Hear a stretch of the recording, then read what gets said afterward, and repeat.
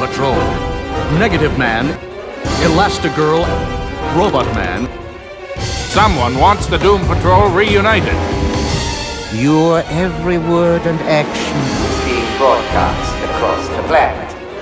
Now, Monsieur Mana! Well done, my Doom Patrol. Well done. It is too late for you, Calder. Your beloved patrol is doomed. Hello, and welcome to Waiting for Doom, the Doom Patrol podcast, where we talk about the Doom Patrol a lot, because there's a lot of Doom Patrol to talk about today. And anyway, that's what we're doing. Correct, yes. And there is a lot of Doom Patrol around at the moment. Hello, I'm Mike.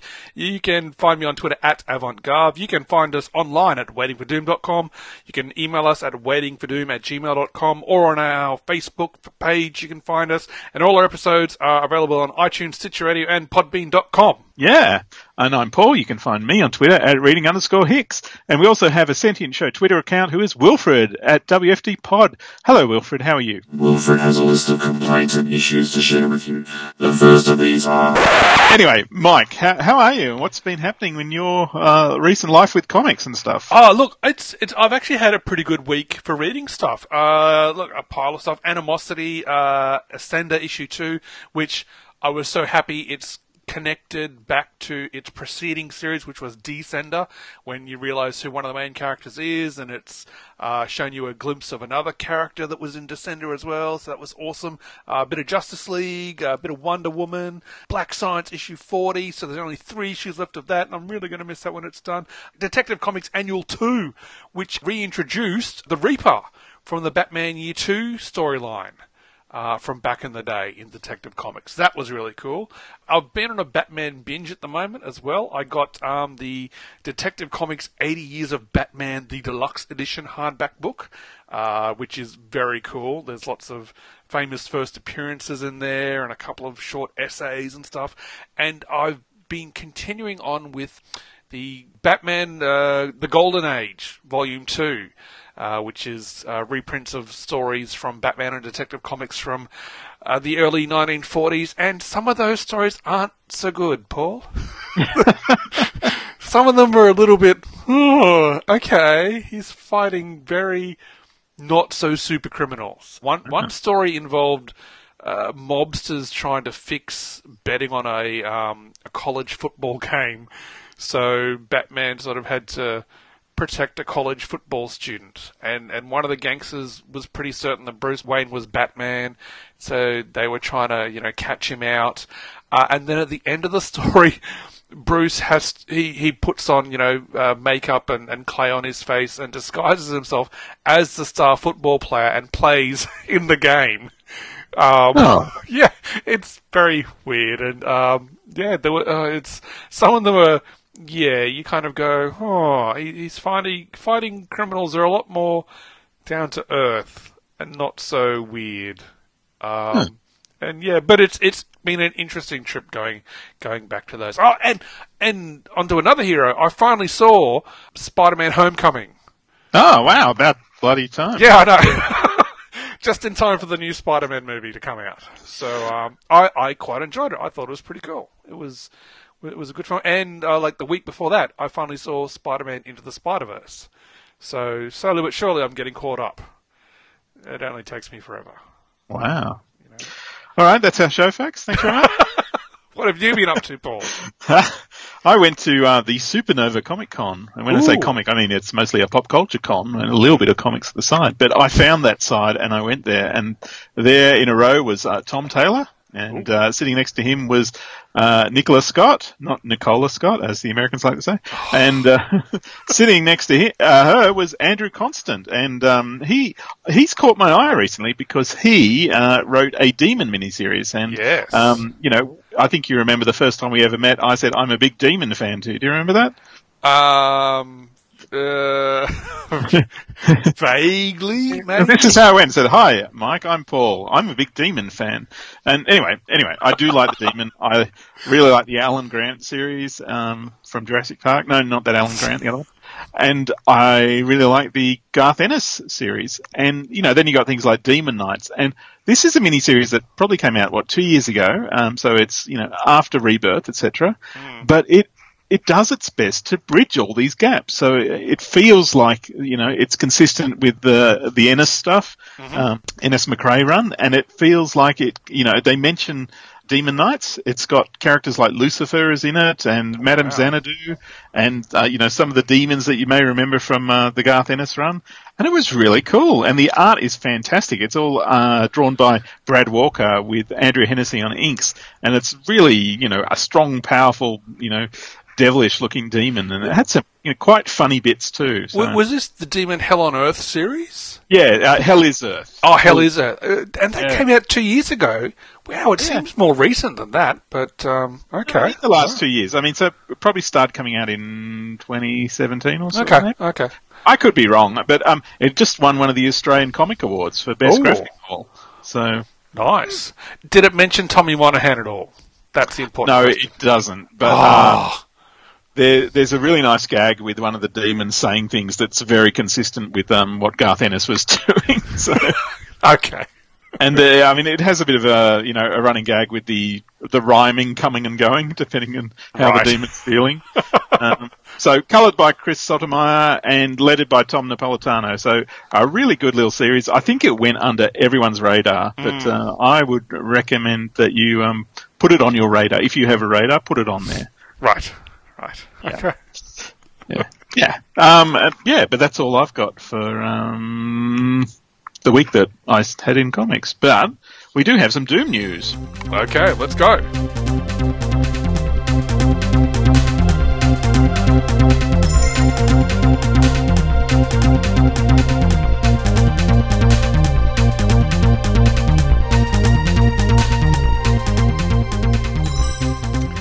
Wow. So, not only do we have a new Doom Patrol comic out this very week, Doom Patrol The Weight of the Worlds, number 1.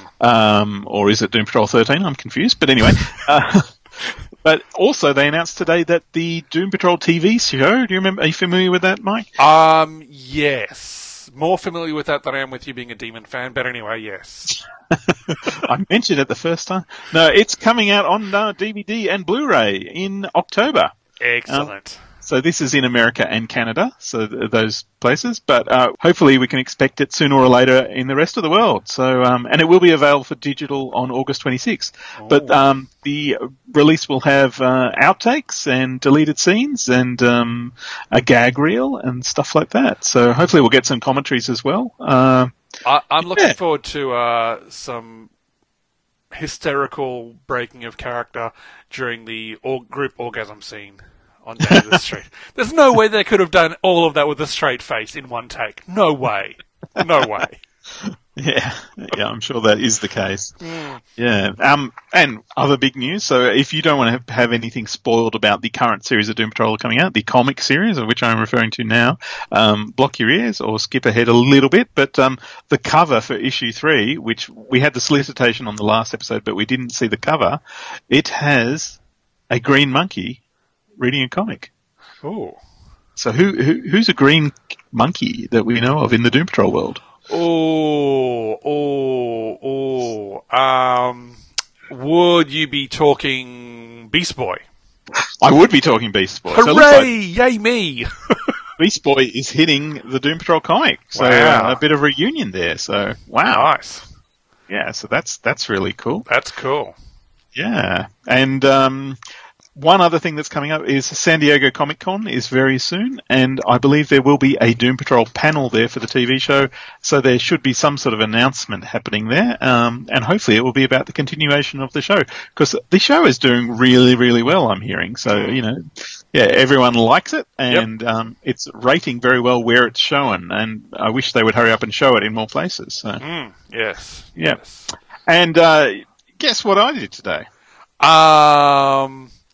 You had a nice, quiet day at work and a very long, leisurely lunch break, and you read some comics on that lunch break, and then you went out for a delicious dinner of KFC, and then you went home, and then you started podcasting, and here we are now. The end. Was that close?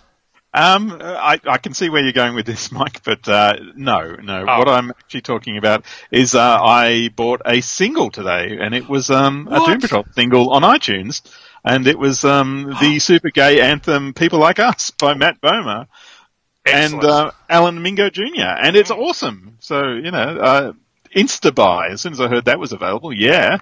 Now, does it go all the way through, or does it just cut off abruptly like it did on the show?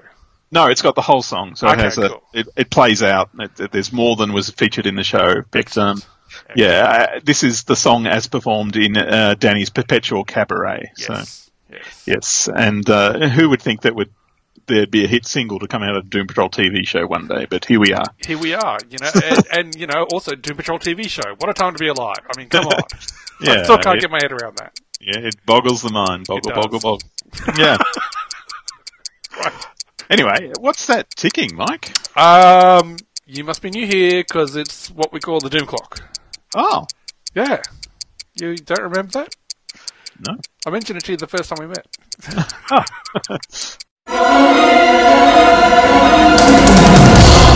Okay, and so now it's time for the Doom Clock segment, and we're going to do things a little bit differently this week. We are going to do the This Week in Doom Patrol History guessing game first.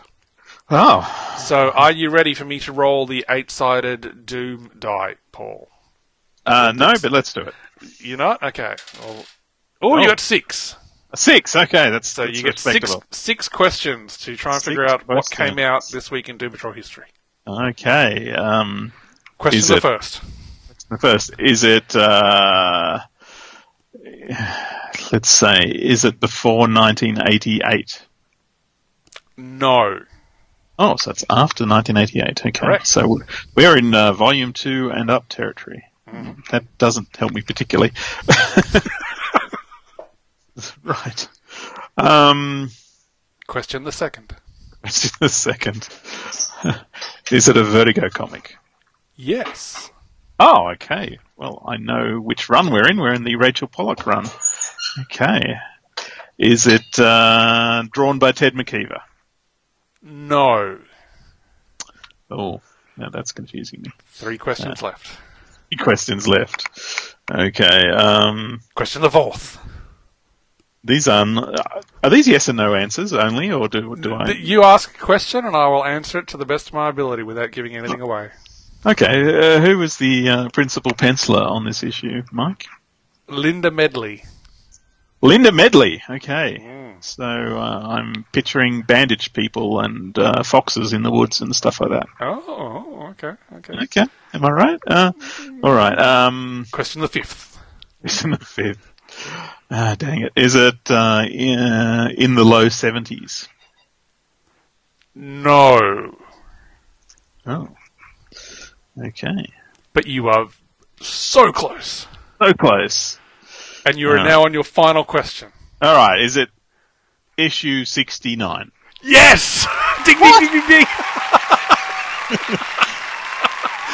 Yes, going on sale this week on July 6th in 1993 with a cover date of August that year for a mere $1.95 American was issue 69 of Doom Patrol Volume 2. This story was titled Down Among the Underpinnings and was brought to us by Rachel Pollack, Linda Medley, Graham Higgins, Johnny Workman Jr., Thomas J. Zwico, Tom Taggart, and Tom Payer. This issue had the patrol heading off to Amsterdam to stop the Master Cleaner from cleaning the entire world, and helping the team on this mission was their new ally, the Identity Addict, with his many personalities including the Unborn Peacock, the Compassionate Cop, and the Better Mousetrap, and many more than that. What a bizarre yet fun issue that was. Yeah, I should get on your shoulders and you carry me around the room for a few minutes after that. Okay, sure. It might be a bit of a drive for me to get there, but we'll work something out. We covered this issue back in episode 94 from May of 2017, and you can find that on waitingfordoom.com in the Doom dossier for Volume 2, Part 3. And you can check that episode out for further details. And normally we would sign off from the Doom Clock this week, but now we're going to swap it around. We're going to look at how long it's been since the last issue of a Doom Patrol comic. How long do you think it's been, Paul? It's been hours? 33 weeks since we had a new Doom Patrol book on the shelf. Talking about the new Spoiler warning, sir. Spoiler. Oh, sorry. That was issue 12 of Volume 6 from Gerard Way, Jeremy Lambert, Dan McDade, Tamara Bonvilla, Nick Derington, Todd Klein, Bunny Mahan, and Mark Doyle. That issue saw the Reynolds family fighting to free the Damonscape from Margot the Demon Lord, and we discussed it back in episode 131. Issue 1 of Volume 7, or should that be issue 13 of Volume 6, is at this stage scheduled for this week, Paul! Yeah! Woo!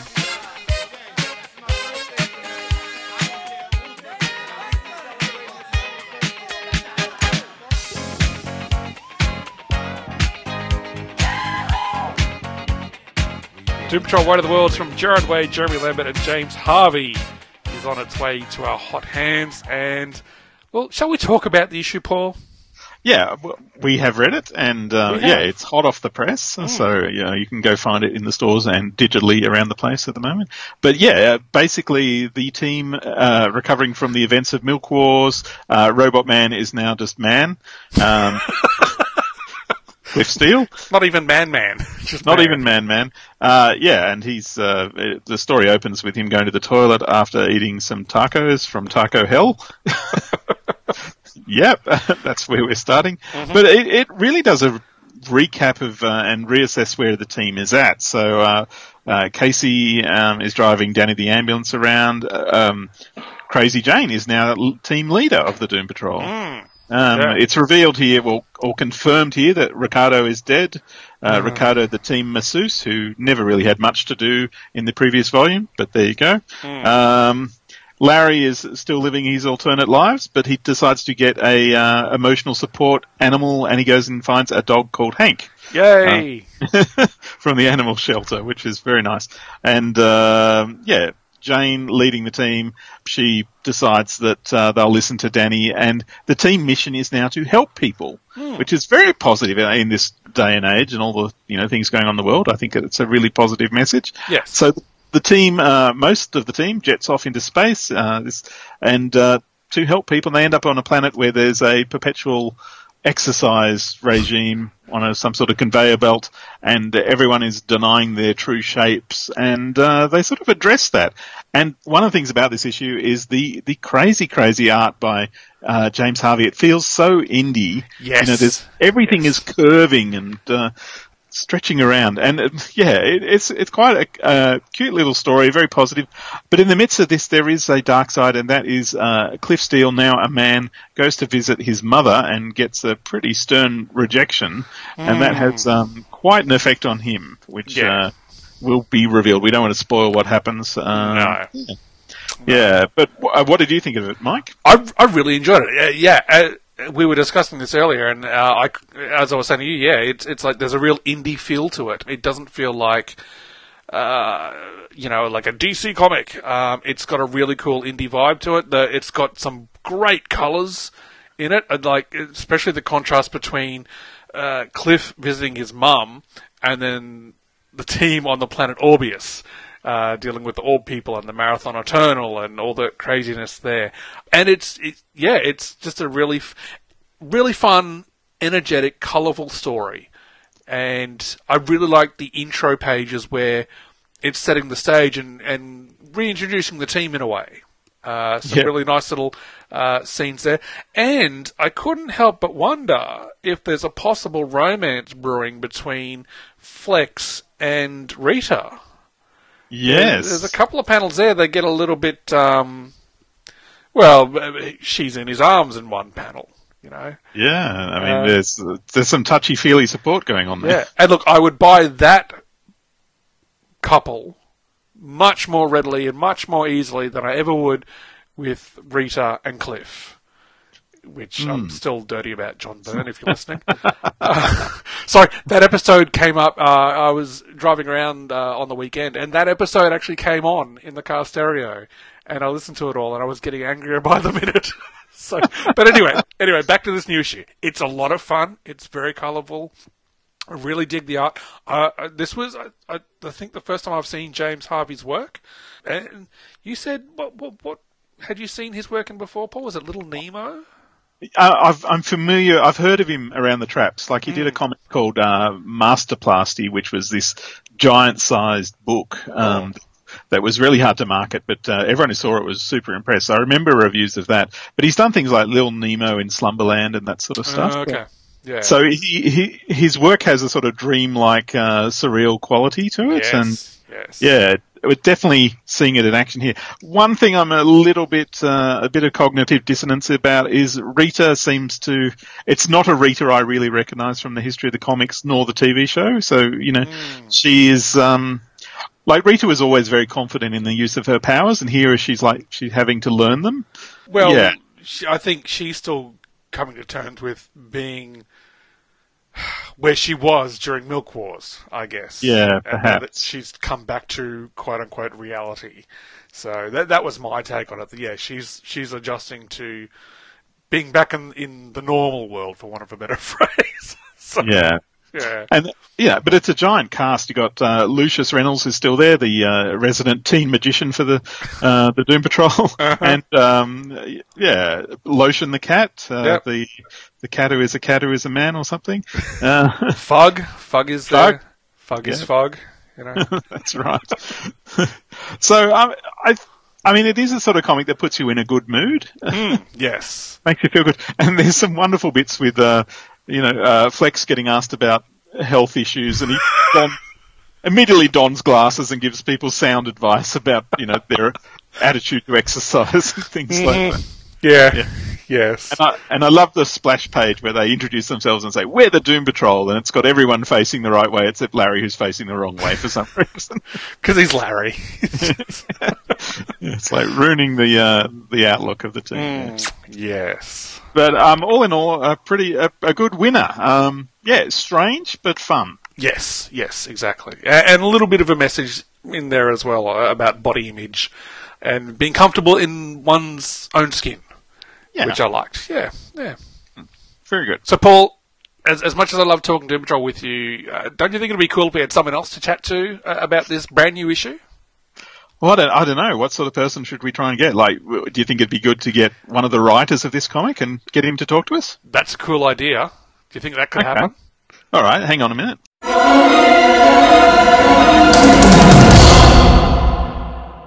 The time is out of joint. The time is out of joint. The time is out of joint. The year is 1994, or 1944, or maybe 2994. Time is under threat, and history is falling apart. Who will survive this crisis, and how will history be changed for those that do? 0 Hour Strikes takes you back to that DC Comics crossover and covers the entire story, issue by issue, tie-in by tie-in, as the DC Universe goes down to zero. Join Bass and Siskoid at fireandwaterpodcast.com or on iTunes. 0 Hour Strikes, a proud member of the Fire and Water Podcast Network. Remember, Legion.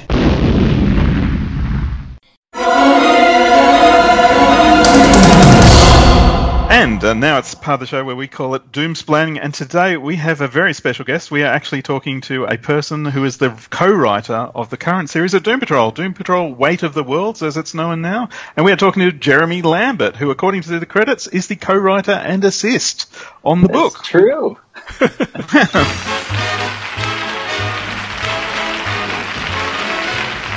Okay, Jeremy, how did you get here? Oh goodness. Honestly, I think we have Warhammer and Dungeons and Dragons to blame. Hello, Warhammer. Hello. Because Gerard and I are massive Warhammer fans and massive Dungeons and Dragons fans, and for the most part, I mean, we knew each other because we would just meet up and play Warhammer and play D&D. So, we would write stories together for Dungeons and Dragons and for Warhammer, and it's sort of led its way to Doom Patrol, and us just doing the exact same thing, but in the Doom Patrol space. So it's worked out pretty well.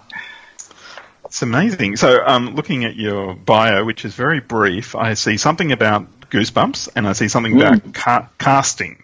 So, yes. Can you elaborate on those at all? I will, yeah. So Goosebumps Monsters at Midnight is a book that I wrote with Chris Finoglio on art and Brittany Peer on colors. And that was the first Goosebumps graphic novel, or at least the original, that they collected into a trade. Mm-hmm. But yeah, that was for IDW a couple years back, and that was basically just telling new stories and new characters in the Goosebumps world, but with sort of old villains and folks that people would love to see back, like Slappy the Dummy and stuff like that. So, who I love, but massive Goosebumps fan, so that worked out great. So there's that, yeah, and then extras casting was a trip. I mean, this could take a full hour, but this was that was my first job out of college. I went to film school out here in California, in Los Angeles, and then the first job I got out of it was just something that was, involved in filmmaking. So I joined up and for the next 5 years did extras casting for movies and TV shows, but it was just everything from True Blood and True Detective and Agents of S.H.I.E.L.D. to Magic Mike and Fast Furious 7. Wow. And, La La Land was one of the last ones that I worked on. Oh, wow. It was really insane because I didn't really know how, entrenched this company was in the just about every movie that came through Los Angeles. So it was really cool to work on and get, people's perspectives. And I would just go on set and basically just study the directors and the screenwriters were on there. That was my main interest, with study what they were doing and just learning that way. But yeah, I did that for about 5 years, and it was very insane. Lots of people, lots of strange, wonderful people, and it was good to go through. It was a lot of fun, but it's waking up at 2:00 in the morning saying that you need to get 600 people to the valley, by like 5 o'clock. You're just okay. Just calling a lot of, people at very early in the morning. It's like, hey, okay, well, also, do you have a skateboard? Okay, great, yeah, bring that. And wow. Kind of crazy. The requests were insane. Like, I don't know. There would be people calling you that were, these directors, a lot of times would just call you, right off the bat and not go through any assistance or anything like that. And they would just say, hey, we need this, and we need it tomorrow. And it's just the most ridiculous request. It's like, hey, we need, 5 cowboys that ride pigs, and they have to own the pigs, and they need to be out here, So it's just like, okay, hold on, give me 2 hours, and I'll see what I can do. Oh, wow. So it never got old. You know what I mean? Like, it was never something that was you were getting tired of it in that sense. But it definitely got very stressful because you had no idea what you were in for each day. Wow. Holy jeez. So Jeremy, what's your history as a comics fan? What have been some of your favourite books and series over the years? Oh goodness! I as a kid, I was big into Incredible Hulk, Thor, and Captain America. I was very much in the Marvel camp of things. Obviously, Batman. Everyone's got Batman. So yeah, I mostly read that when I was much younger, and then in high school started to dive into a lot of the things that I wanted to I always wanted to get into, but just never really had the opportunity. Or it's like if I was reading, sneaking like Vertigo books in when I was 12 years old or something, that sort of stuff. But yeah, obviously Sandman was a huge one for me, and through Sandman and a few others, I made my way to Grant's run on Doom Patrol, and Doom Patrol was just, one of my favorite stories in comics and otherwise. But I also, was paying attention to a lot of stuff that was coming out currently at the same time. Like, this is probably aging me a bit, but Lock and Key started coming out around then too, and but I was a huge fan of Lock and Key as that started coming out. So there's a lot of the current books that made their mark on me as well. So it worked out pretty well. So do you have a favourite era of Doom Patrol stories? Oh goodness, I'd say that Grant's run is the holy grail. Mm-hmm. Obviously, everyone says this, and I want to be cool and different, but I can't lie. So I mean, that's what I fell in love with, and that's what Gerard and I bonded over when we started talking about Doom. I was reading Gerard's run when obviously as he was coming out. I was supporting my friend, but also Doom Patrol because holy shit. Mm. But yeah, so it was just. I was reading it, and I was fully up to date by the time we started talking about me coming onto the book, which I, very quickly nearly fainted when he brought it up. But yeah, I mean, I would say that that's the one that's had the biggest impact on me is Grant's run, and sort of, I would say that I have not read certain runs of Doom, and I'm somewhat scared too. And it's not just because maybe it's not my thing or whatever, but there are certain characters that I love that maybe weren't treated very well. So I'm staying away for now. But it seems like you're the experts on this, so I'll have to defer to your judgment. Look, if it's got John Byrne on the cover, you can avoid that completely. The rest of them are fine. The rest of them are great. Just not that one. Right. Not that one. Okay. Take that into consideration. Now, can I dig a bit into the technique? So, how do you and Gerard work together? Yeah. It's actually pretty great. I mean, it's fun because we were friends before we started working together, so there's not a whole lot of anxiety or confusion or working with somebody else, and there's a lot of stress involved when you're starting to sort of just get things going and ramping up. But we I go over to his place, and we work out of the studio that he has there, the office, and we work on a Google Doc, on a live document, but we're in the same room, so we can just go back and forth all the time, and it's just a really organic process to work in. I mean, half the time we'll get distracted by some kind of Warhammer rulebook and start talking about that for a half hour. But that's understandable. Yeah, we'll get looped in. He's like, "No, man, but you remember that Realm of Chaos book that came out?" And then we just go off on a tangent. But it's good. I mean, because it allows us to focus, but at the same time, just have a much more I was saying this earlier actually to a friend of mine, where it really helps, especially with a team like the Doom Patrol, because it's so easy to spin off and just sort of rely on weird for weird's sake, but that's not what we've ever wanted to do. Mm-hmm. So it really helps to make sure that because there's a lot of moving parts, a lot of threads, and a lot of characters that really could all have their own book on this team, and you just want to make sure that you're doing it right and sticking to the heart of the thing that you set out to do. So we work. We work out of the same office and just sort of work back and forth on this Google Doc, and half the time, making each other laugh about something that we put in there, because again, it's Doom Patrol, so it works out. But yeah, it's a lot of fun because it's just sort of in one place. I've co-written before. I'm co-writing another book right now, and with another team, and it's still a bit different because you're updating via PDFs in the email inbox, so it's there's a bit of a longer track to get where you need to go sometimes.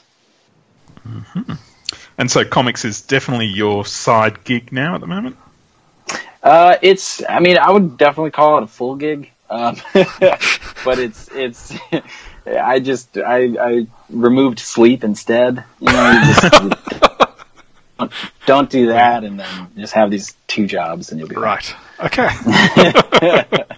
So it's definitely, I'd say it's easily, half of my working life, for sure. Yeah. So now that you're co-writer on Doom Patrol, are there any characters who have really come to life for you that previously were a bit of a mystery? Yes, many, and there's many that I want to get to as well. But I would say I never expected to enjoy writing Flex Mentallo as much as I love writing Flex Mentallo. Especially in Gerard's, the way that Gerard set up Flex is the most wholesome pure being that exists on the planet, and it's just like experiencing whatever the hell the Doom Patrol is experiencing through Flex's eyes is a trip. I mean, it is just like, it is the greatest thing to do. It's just like an exercise. That and a bug, you know. Yeah, no, I actually loved in the first issue when, you know, Flex is donning the glasses and giving people health advice and exercise advice. It's so good. I was like, I had to go back to the script. I was like, did I put in there that he had glasses? Where did and I think that was James Harvey, honestly. Oh, wow. He was like, he's going to pull out, I think he's going to pull out glasses. And I was like, so like from his underpants? And it's great. I love it. Yeah. So the new issue seems to define a stronger mission for the team from the outset. How did that come about in your writing? Yeah. So just in terms of like what their purpose is and what they want to do. Yeah. Well, it came from a lot of different areas, but I think one of the bigger things was we wanted to approach the arc with a sort of monster of the week setup. And we wanted to have sort of standalone adventures with a running through line that's going to connect everything into a cohesive, cohesive story.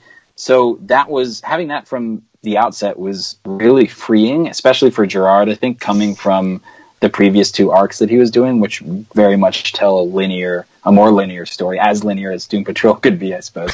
But that's the starting point for us was telling individual stories that you could pop in and you could experience the full, adventure of the Doom Patrol in that issue, and you'd still have, from issue to issue, a through line and an undercurrent that sort of carries you along and tells a very much, this is the weight of the world's arc, as opposed to something where it's just like true, just, one-offs that are just completely devoid of any mention of the other or any sort of connective tissue. But yeah, that was the approach for us in wanting to do that. It freed a lot of the characters up. It freed a lot of what we wanted to do. It gave us a bit more runway, and it was just a lot of fun because we were able to use that to our advantage. Like, for instance, we have different artists on almost each issue. We have, a lot of specific elements that lent itself to the approach that we took with it, and it just makes it such a fun, different piece for us to work on. Like, it's definitely sort of like a reinvigorating thing, I would imagine, especially for Gerard, having just written, volume 1 and 2. Yeah, and speaking of reinvigorating it, Paul and I have sort of been thinking that this new issue was going to be issue 1 of volume 7, but it turns out it's issue 13 of volume 6, so it's kind of continuing on almost. And we were thinking it's with the weight of the world's heading, it was like a brand new volume altogether. I mean, so it's funny because I think that's just the curveball, man. Like, that's the, like issue 13 is where this is for Gerard's run, for sure. But we it's a new issue 1. It's a number 1 because, I think ultimately, and I can't speak for DC, but I do think they're going to make it a more of a volume 7 type deal. But it's it's up to them. But it's a funny little thing in there with issue 13 and the number 1 on it. I think it's just, of course, Doom Patrol is going to do that too. But that's I'm sure the numbering is going to go down and be very head scratching. But it is fun because it's just always is. But with the new number 1, it makes a lot of sense for this one, just with the completely different approach. But we have Gerard and Nick Derington's team, so it having those folks, having Lucius, having Fug, Casey, Lotion, all those folks, it's just great to, I guess, see what they want to do with it. I'm not entirely sure if it's going to be, canonically decided either way, but I'm sure I'll find out later than a lot of people. But we'll see. You're dealing with a really large cast, and I seen you took the Justice League approach of pairing them up into little sub-teams for little pages and things like that. But yeah, what have been the challenges of, there's, 9 people on the cover and a dog. Well, Fug isn't a people. But... Fug is Fug. You? Fug is Fug. Come on. Fug is Fug. Yeah, that was actually really funny. That was Gerard and I were doing his little captions, and we're going back and forth, and like, I filled that one, he filled that one, and he's like, Danny's an ambulance, and I was like, oh, great, well, we got this one for Jane, we got this one for, it was just sort of, figuring that stuff out, and we had put a placeholder in there that was just like, Fug is, and then we literally looked at each other, Fug. Fug is Fug. And we're like, great, all right. So it was just a, funny little moment. But I do like those little captions. They're these tiny little sort of, intros for or funny intros for new readers maybe, and funny intros for folks that have continued on. So yeah. So the death of Ricardo, was that to lighten the cast load a bit? Oh man, it broke my heart. It was, I guess. I mean, so it was not me, okay? No matter what. So we were dealing with the fallout from issue 12, and we were just like, all right, so what are we from issue 11. So what are we going to bring into this, and how are we going to connect everything? And Ricardo actually died in issue 11 when Danny crashed in. And yeah, I know. So there's this moment, and so this is my fault. We had this moment, I think, and I gotta look up and see if it actually is in there. I'm sure it is. But in issue 11, when Danny crashes in, there's this moment where Fug is like holding Ricardo, and Fug wears Ricardo's visor for the rest of the time. That is me. That is my masochistic idea. Oh no! I'll have to go back and look at that. Why the hell did I do this to myself? Yeah, it hurts. Man, I don't know, but yeah, it's like, but no, it's just so yeah. Ricardo just, Ricardo died. Ricardo didn't make it through the ordeal with the disappointment. But yeah, Ricardo, it definitely helps to I guess have one less character if you want to look at it coldly, which you do have to do sometimes. But yeah, it's I think it was more just a moment to send off Ricardo. Oh dear! He got a Star Trek funeral at least. Poor Ricardo. I know, right? I was like, oh, that's great. The cast itself is a. There are some times where you're halfway through the issue and you go, oh shit, and then you have to go back. But it's no, it's normally pretty great because you have, from the outline, you have an idea of how everybody fits in, and with this arc in particular, you'll see how we use the format of the sort of Monster of the Week approach to play to character strengths, to pit certain artists with certain characters to play to their strengths, So it's a lot of fun to sort of weave in and out of this arc and use a lot of things to your advantage that you normally don't.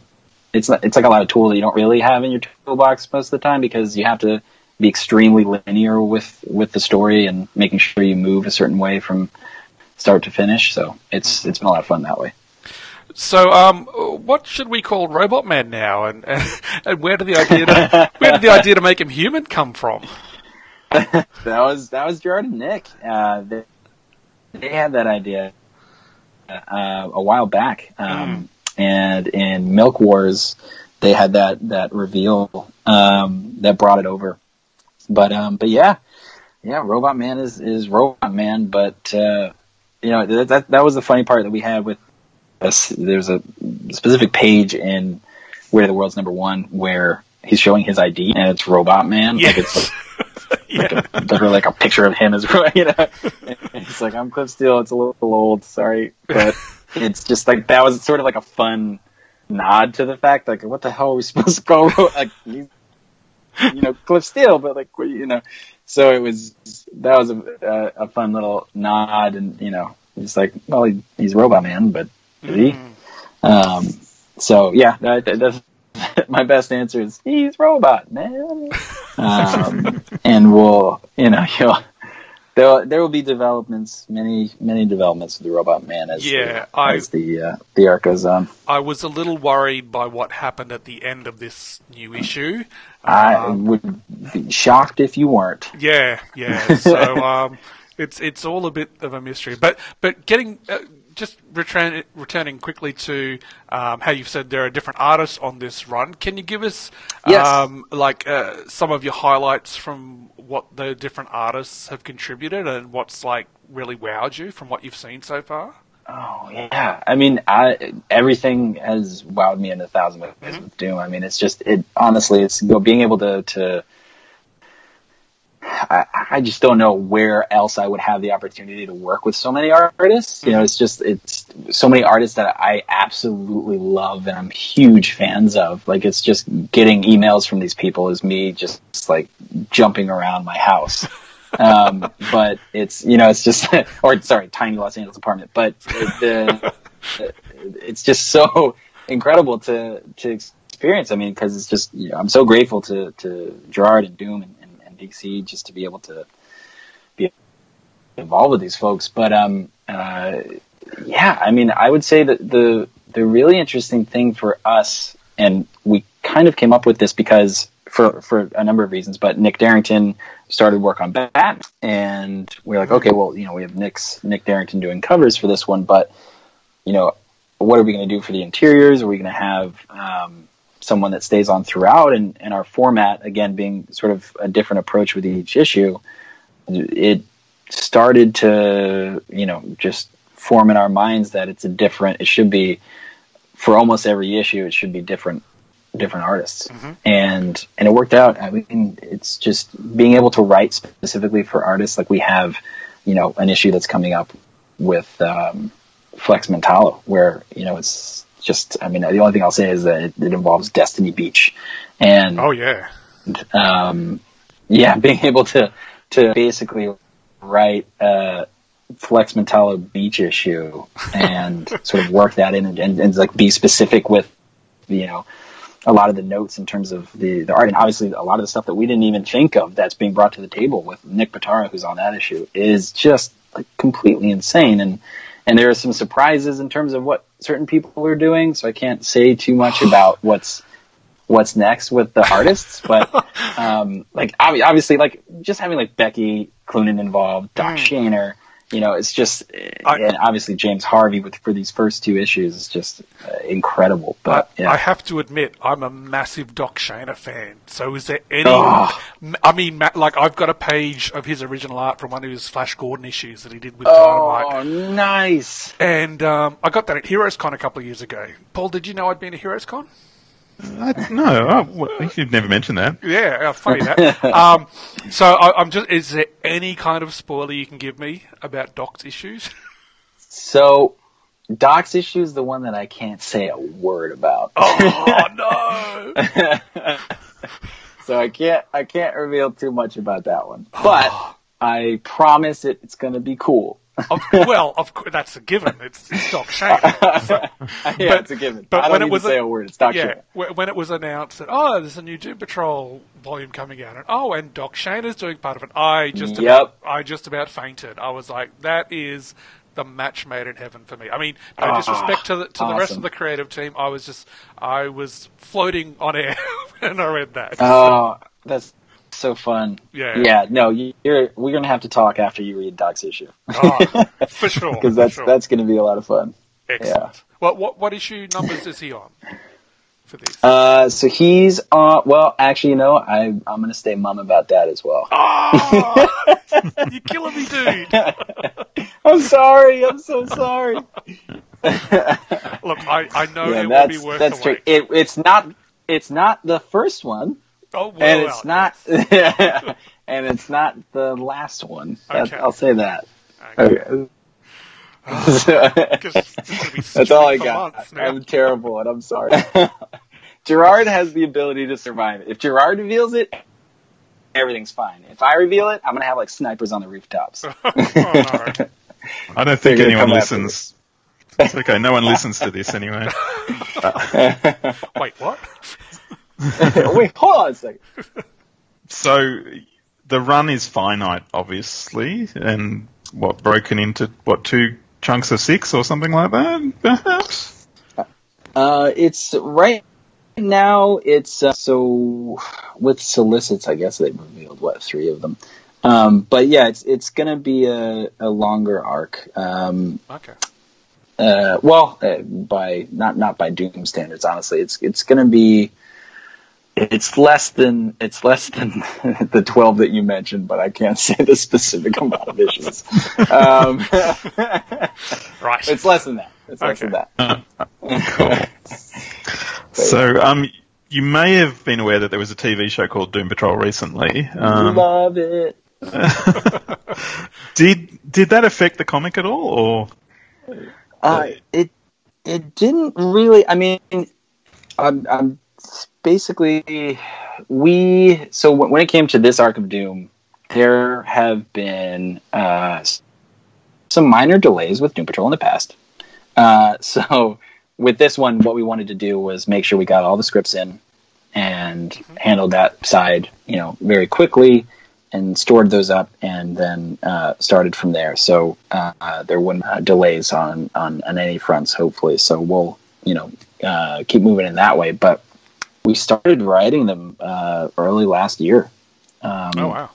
And yeah, so we had a lot of stuff to work with very, very early on last year, and it's been a long sort of road to it. But we wanted to get them done soon, so they weren't all the way at. Like, I want to say that we were probably halfway through by the time Doom Patrol really took effect, I guess. For us, anyway. Gerard and I watched it, I want to say in April of last year, or we started watching in April of last year, something like that. But other than just completely reinvigorating my love of all of these characters and rekindling so many things for me with Doom Patrol, it didn't have too much of an effect on the actual scripts, because we had them planned out pretty well in advance. But it is fun to have Brandon Fraser in your head when you're writing Robot Man now. Yes. So, which is great. Because basically I just want to say fuck all the time. I'm sorry if I can't say that. Oh, no, you can. You can. Okay, great. But anyway, that's what you want to say. So it's that part's really funny. I am a huge fan of the show. I did not expect to be. Gerard and I were both pretty cautious in our approach to the show. Yeah. We did not know what was going to happen. We didn't want to get too excited.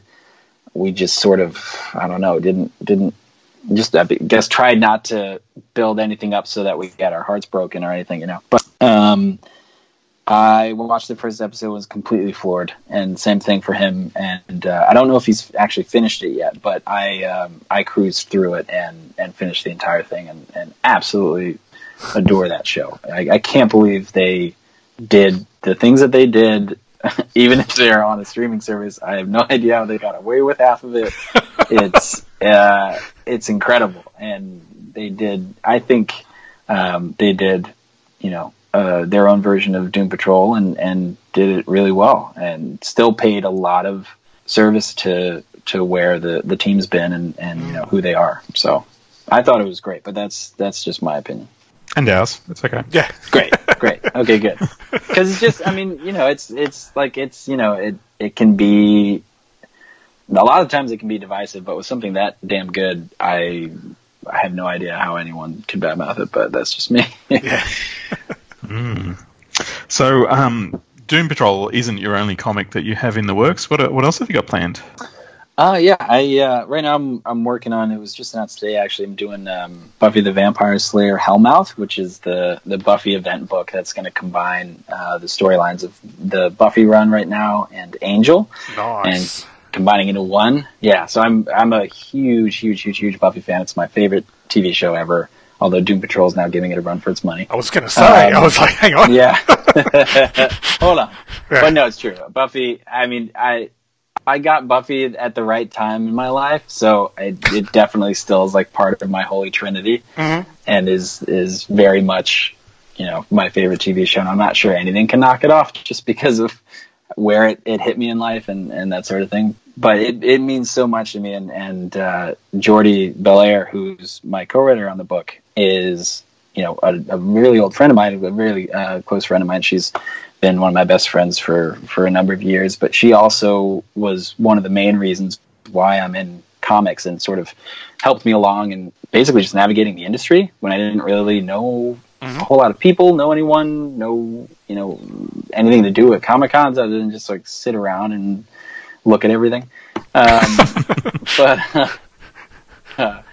But it's definitely come full circle for me, which is really nice. And our editor Janine Schaefer is also a friend of mine, and she's having her trust is good. She's known that I've been a massive fan for a long time, and when I pitched on it ended up working out well. So definitely grateful to her for bringing me in the fold. But yeah, it's just going to be a fun mix for us because it's a whole new way to tell Buffy, basically just bringing Buffy the Vampire Slayer to 2019. And a lot of familiar faces are acting very differently, and there's a very new and fresh sense to the book and to the stories and characters. So it's been a lot of fun downloading all that information and just retooling those characters to see where they go. But yeah, it's going to be lots of fire, brimstone, and blood. Very excited. Awesome. Awesome. All good things. But yeah, I can't wait. Honestly, it's the same thing with Doom. Like, I don't know how the hell I got so lucky. I don't know how I just literally fell into Doom and Buffy, but it's definitely two dreams come true. So it's been a trip. I don't know how it happened, but it's been a really, really fun experience. Wow. So just an aside on that, are you working with Brian Hill on? He's doing Angel, isn't he? Yeah, he's doing Angel. So yeah, just notes back and forth. Most of the work is done with Jordy, but I have to make sure that both Buffy and Angel are being treated right and properly in Hellmouth, because there's a lot happening in Angel and a lot happening in Buffy that affects Hellmouth and vice versa. So it's that event thing where you're just trying to keep all the lines and continuity right. Yep. It's like, wait, how is that person there when they're over here? It's just like that kind of stuff. But yeah, speaking in that way to the characters and storylines, making sure that nothing's out of place, and that's the extent of my conversations there. But I'm sure there'll be more. I just turned in the script for number 1, so that's where we are in the process, I guess. But early days. But yeah, it's moving. Yeah, early days. Fantastic. So if people want to find you, you are Jeremy_Lambert on Twitter? Yes, that's correct. And Jeremy Frank Lambert on Instagram. But yeah, just made it nice and easy. Try not to do anything crazy. Fantastic. Well, thanks so much for your time. It's been, it's awesome to talk to someone actually working on the Doom Patrol while it's coming out. So, and I hope you have a really great week with the issue hitting, and early reviews are really good. So I hope it is a big success for you. Thank you very much. Really appreciate you having me on. It's been a blast. I never really get to chat about Doom all this much, so it's super fun. Well, look, anytime you want to talk about the team or the comic or anything, you know where to find us now, Jeremy. So excellent. Yeah. Great. Thanks so much for joining us, Jeremy. You're gonna regret this. So no, we won't. No, we won't. When I call you, I'm like, hey guys. Awesome. Thanks, guys. Really appreciate it. Thank you. No worries. And now it's time for the Mailbag of Doom, where first up we are going to look at the question of the week, which we asked you in our last episode, which was, what's your favourite comic set in a historical context? And first up we heard from Sean Ross from the Secret Wars and Beyond podcast, and he said, Gotham by Gaslight is a real ripper. That it is. That's, Mike Mignola, and that was the very first Elseworlds comic, coincidentally. Oh, wow, okay. There you go. Yeah. Cool. Yeah, then we heard from Neon Jonathan D'Evangelion, which I think that's Jonathan Dye. I think so, yeah. Dye Evangelion. Anyway, he's I can't say Evangeline. Anyway, because I'm an old person. I think you just did, though. Oh, I don't know. My daughter would correct me, probably. Yeah. He said, Marvels by Busick and Ross literally started the month I started collecting comics. It was so beautiful, and I'm a sucker for heroes aging in real time. Looking at you, Zdarsky's Spider-Man mini. Ooh, nice. That's the Spider-Man one where he actually starts in the 60s and goes through in real time, which I'm not reading. Oh, okay. Nor am I. Jay Powers at BBoBear24 chimed in with Roy Thomas's love letter to the Golden Age, All-Star Squadron. Yes, I would love to read All-Star Squadron. That I have the clear as day memory of, I think it was issue 18 of that with Dr. Fate on the cover. I remember reading that as a kid, and I'm just like, wow, what is this? Because it was Dr. Fate's, backstory and origin, and I was blown away by it as a kid. And I've always wanted to go back and reread it. But maybe one day. Okay. It's weird. It doesn't really appeal to me. But, I'm a post-crisis boy. Look, I just love good comics, so, I hate good comics. No. Such a contrarian, Paul. No, I'm not. All right, we heard from Martin Gray, at Martin Gray, and he said, so many great suggestions. And so I'll say Arak, Son of Thunder by Roy Thomas, Ernie Colin, Tony Zuniga, and Ron Randall, as featured on the show. Oh. Alfredo Akala and co. Sword and Sorcery in the Dark Ages. Cool. Never read that either. Nor have I, but looks pretty cool. Looks cool. We then heard from Moby1 at Shmoby1, and Moby said Lone Wolf and Cub. Oh, nice. Never read that. I know it by reputation. Yes, same here. One day, it's on the one-day list. Yeah. Then we heard from Carl Benning at KB Likes Comics, and he said, Burn Superman, Batman Generations, especially the stories that took place during the Golden Age, including the Batman Captain America crossover. Never read it. I remember good things about that. It was good burn, I believe, not bad burn. Right, okay. Cool. We then heard from Iowa's Joe Crawford, and Joe said Jonah Hex. Nice one, yeah. Cool, yeah. That stuff's really classy. Really good comics. Ryan Daly at RyanDaly01 said, probably Sandman Mystery Theatre. A very good choice. I have the entire run of that, and it is very noir and very good. Yeah, I've only read a few issues of that way back when, but I did enjoy it at the time. Yeah. J. David Wheater said Red Rocket 7. Now I'm confused by this because that sounds futuristic. I've not read it, but I think it's a Mike Allred comic. Oh, okay. So it could be retro futuristic. Okay. Perhaps. Yeah. Okay. Well, there you go. Another thing we have both not read. Whoops. We heard from Fractures, who's called Blast Doom Frac 2.0, and he decided to be a smartass this week and said Old Man Logan, which is the final Logan story. And then he suggested Legion of Superheroes 5 years later. Right. And then he said Judge Dredd, and then he said Camelot 3000. Is that all he said? Yes. Pretty much, yeah. Oh, he had a smartass answer for Aaron Long's response, but we'll get to that in a second. But okay. Yeah, that's not exactly historical, but future history maybe? I don't know. Thank you, Frack. Yes, we heard from Aaron Long at Juice005. And Aaron said, Marvel 1602. I love it when comics are executed true to real-life historical accounts. Accuracy is everything, and it nailed it. Right. Yeah. Yes, that's the Neil Gaiman retelling of the Marvel Universe in historical times. Yep. Accurate. Yep. And then Frack chimed in with the Savage Sword of Conan was a more accurate historical account than that obvious work of fiction. Hashtag bring back the Hyborian Age. Hashtag buy Crom. Yep. Thank you, Frack. No, thank you, Aaron. We then heard from Michael Bailey from the Fortress of Baileytude and various podcasts. Can I just say, you know how much I'm not a Superman fan? Yes. I have been enjoying the heck out of Michael's podcast, It All Comes Back to Superman. Language. I know. I'm sorry. Curse words. Swear jar. Michael, kudos to you. Really enjoying it and your work there. And Michael's answer for our question of the week was DC's New Frontier. Yes, love that. Love good choice. The movie, yes. love the story. Yeah, great stuff. Yeah. Siskoid said Asterix. What a good choice. Yes. Great. As an Australian lad, many days in the library reading Asterix and Tintin.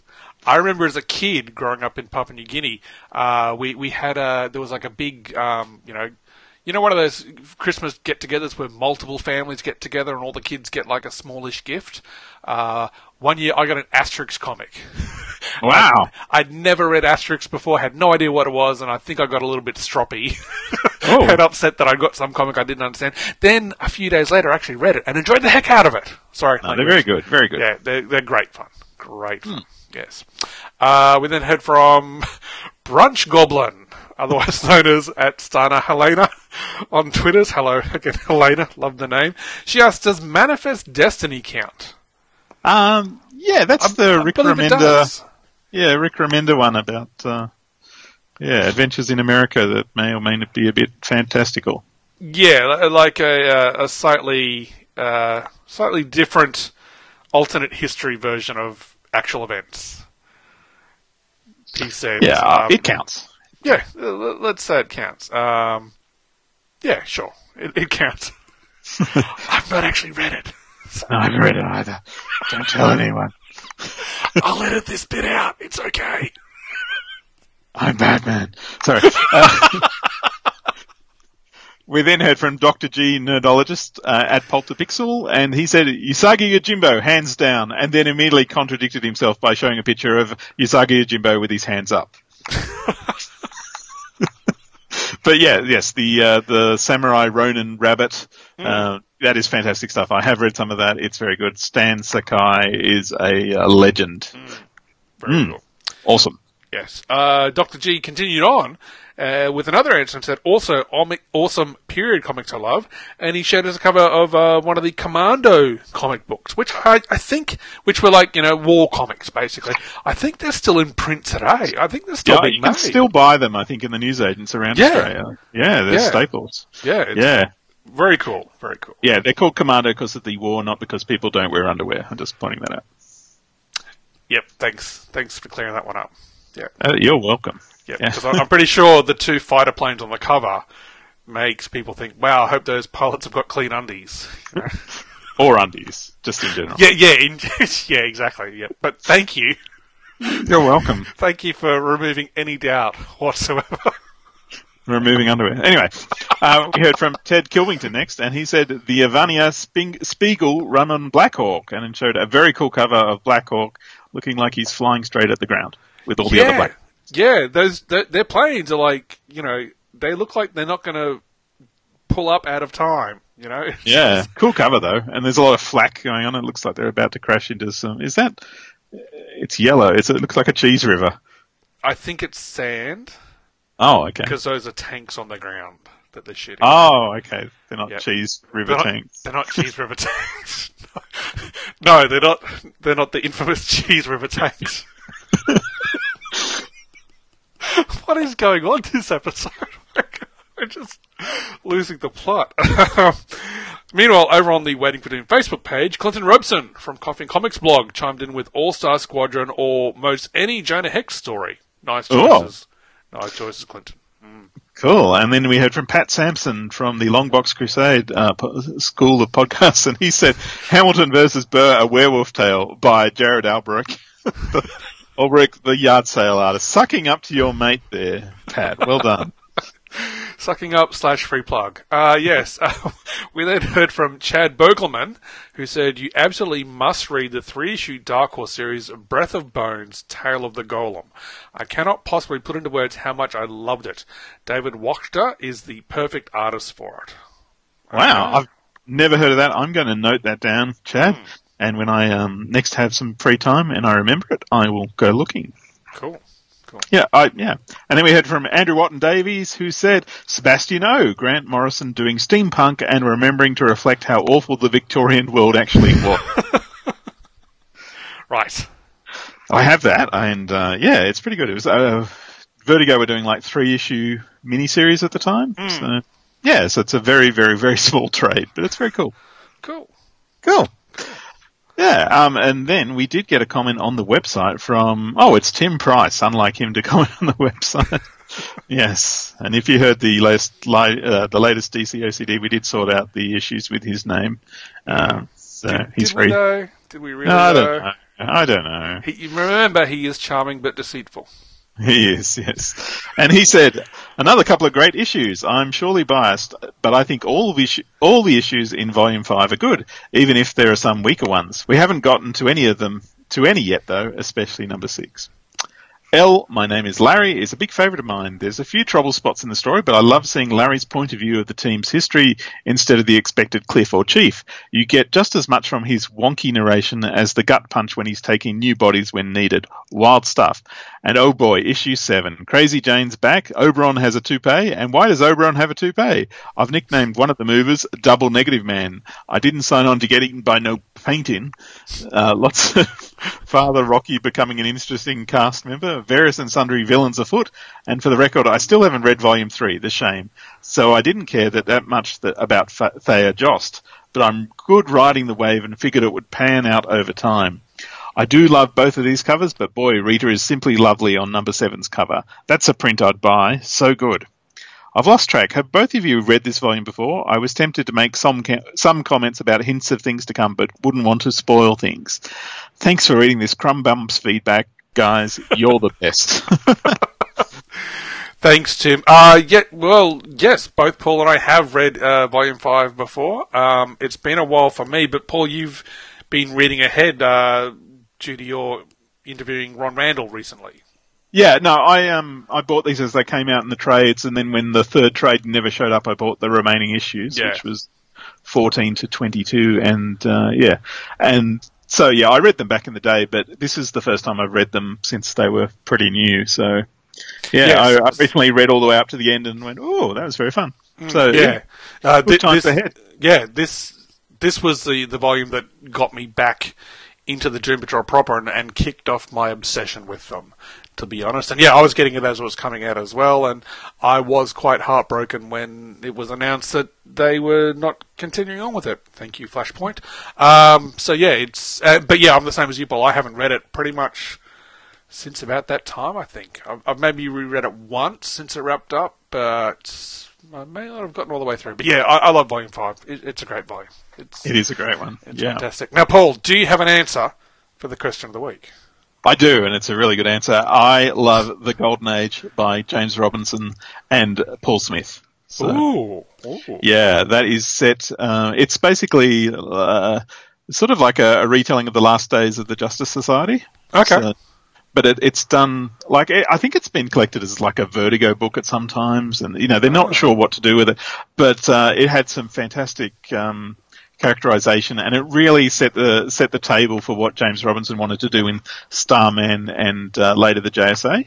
Okay. So it's a fantastic book, and it's actually one that's on my list of things to give you one day, Mike. So okay. Spoilers if I ever get rich or see it cheap. Right. Okay.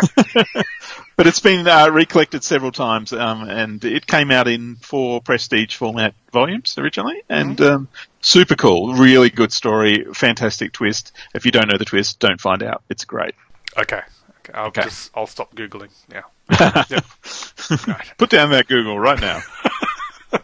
Sure. What about you, Mike?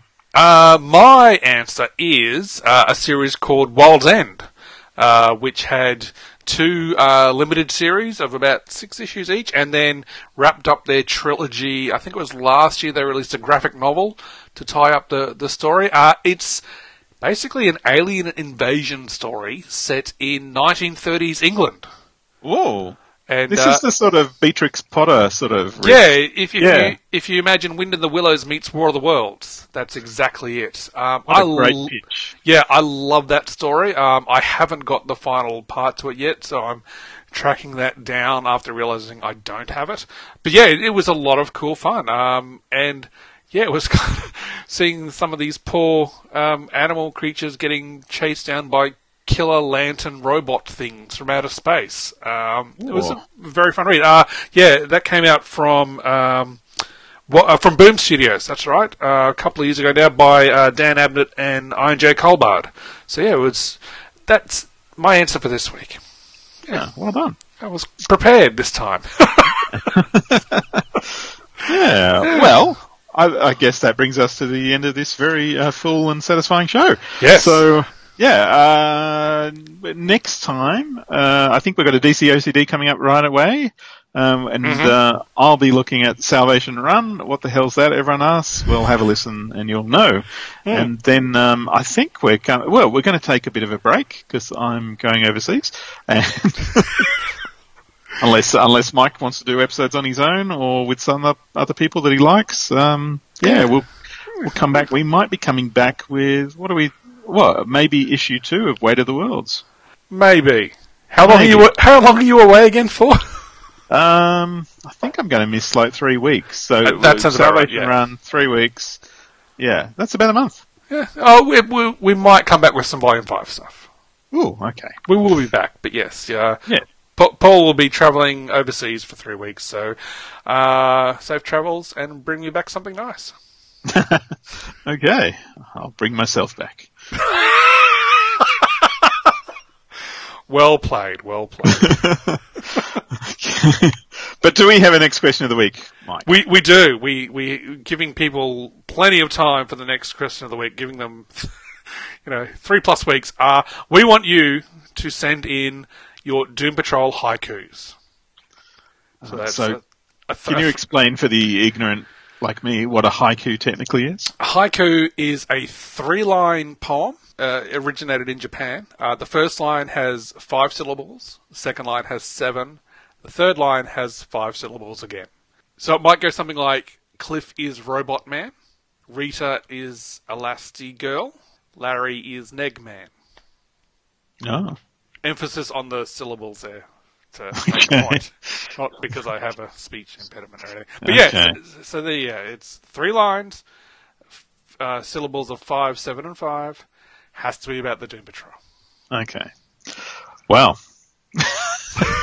It's something different. It's something creative, Yeah. Those creative uses.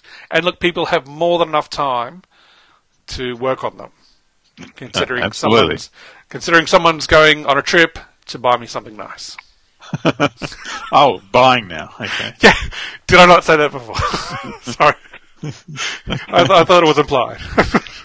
Anyway. All right, send us your haikus. You can send them to waitingfordoom@gmail.com. We also can get them on Twitter via Wilfred at WFDpod. And, of course, you can visit the fantastic website that we have, waitingfordoom.com. You will see images to do with the episode tonight, and you will probably see show notes and stuff, and all sorts of other cool stuff on the site. Do you know where our promos are on the site now, Mike? I did, Paul. I did indeed, because you told me earlier. Yeah, but yes. That's right. I said, hey, Mike, our promos are on the site. And you went, okay. Yeah. And I said, I like the demon. And then, yeah. Okay, that's when it happened.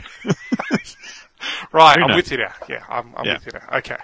Right, okay. Well, yes, let's sign off before we get any sillier. Thanks for joining us again, guys. As always, be good to each other. Don't be a crumb bum. Stay weird. And we will catch you again next time for more Waiting for Doom. Waiting for Doom.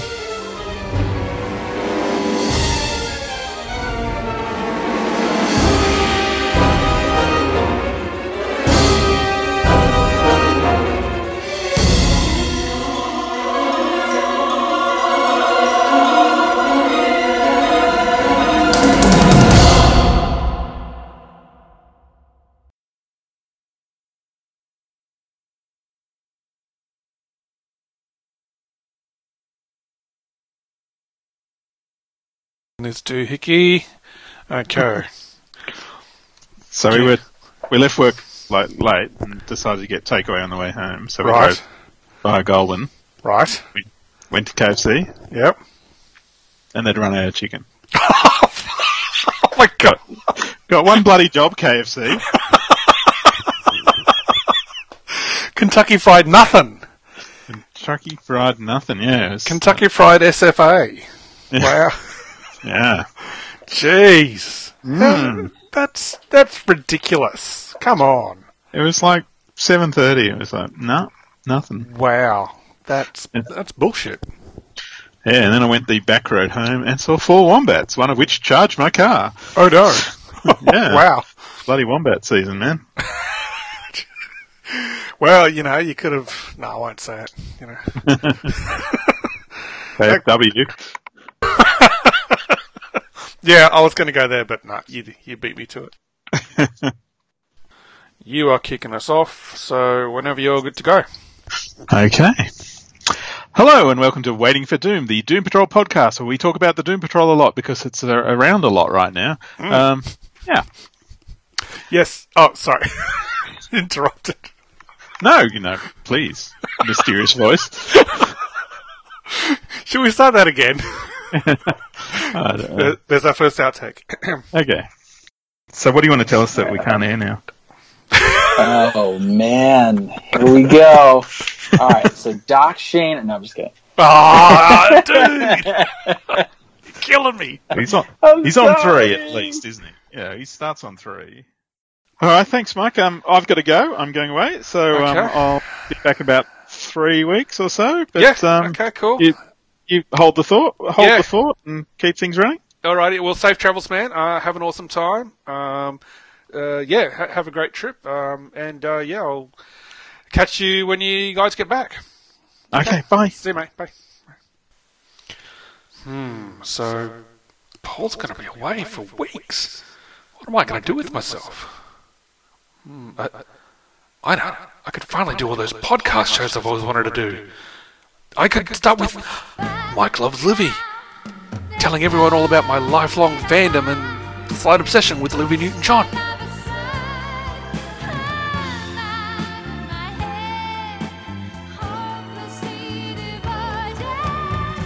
Or I could finally do that show On the Bus with Mike, where I talk about the dangers of reading comics in public places and sometimes falling asleep when the bus is too warm because it's overcrowded, and sometimes you get dirty looks from people on the buses because you're reading comics. Oh, it's full of danger and excitement.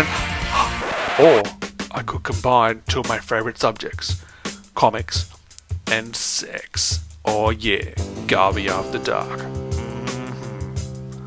Feels so good. Or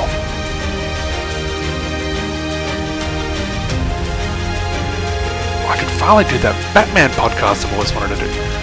But are people still even interested in Batman anymore?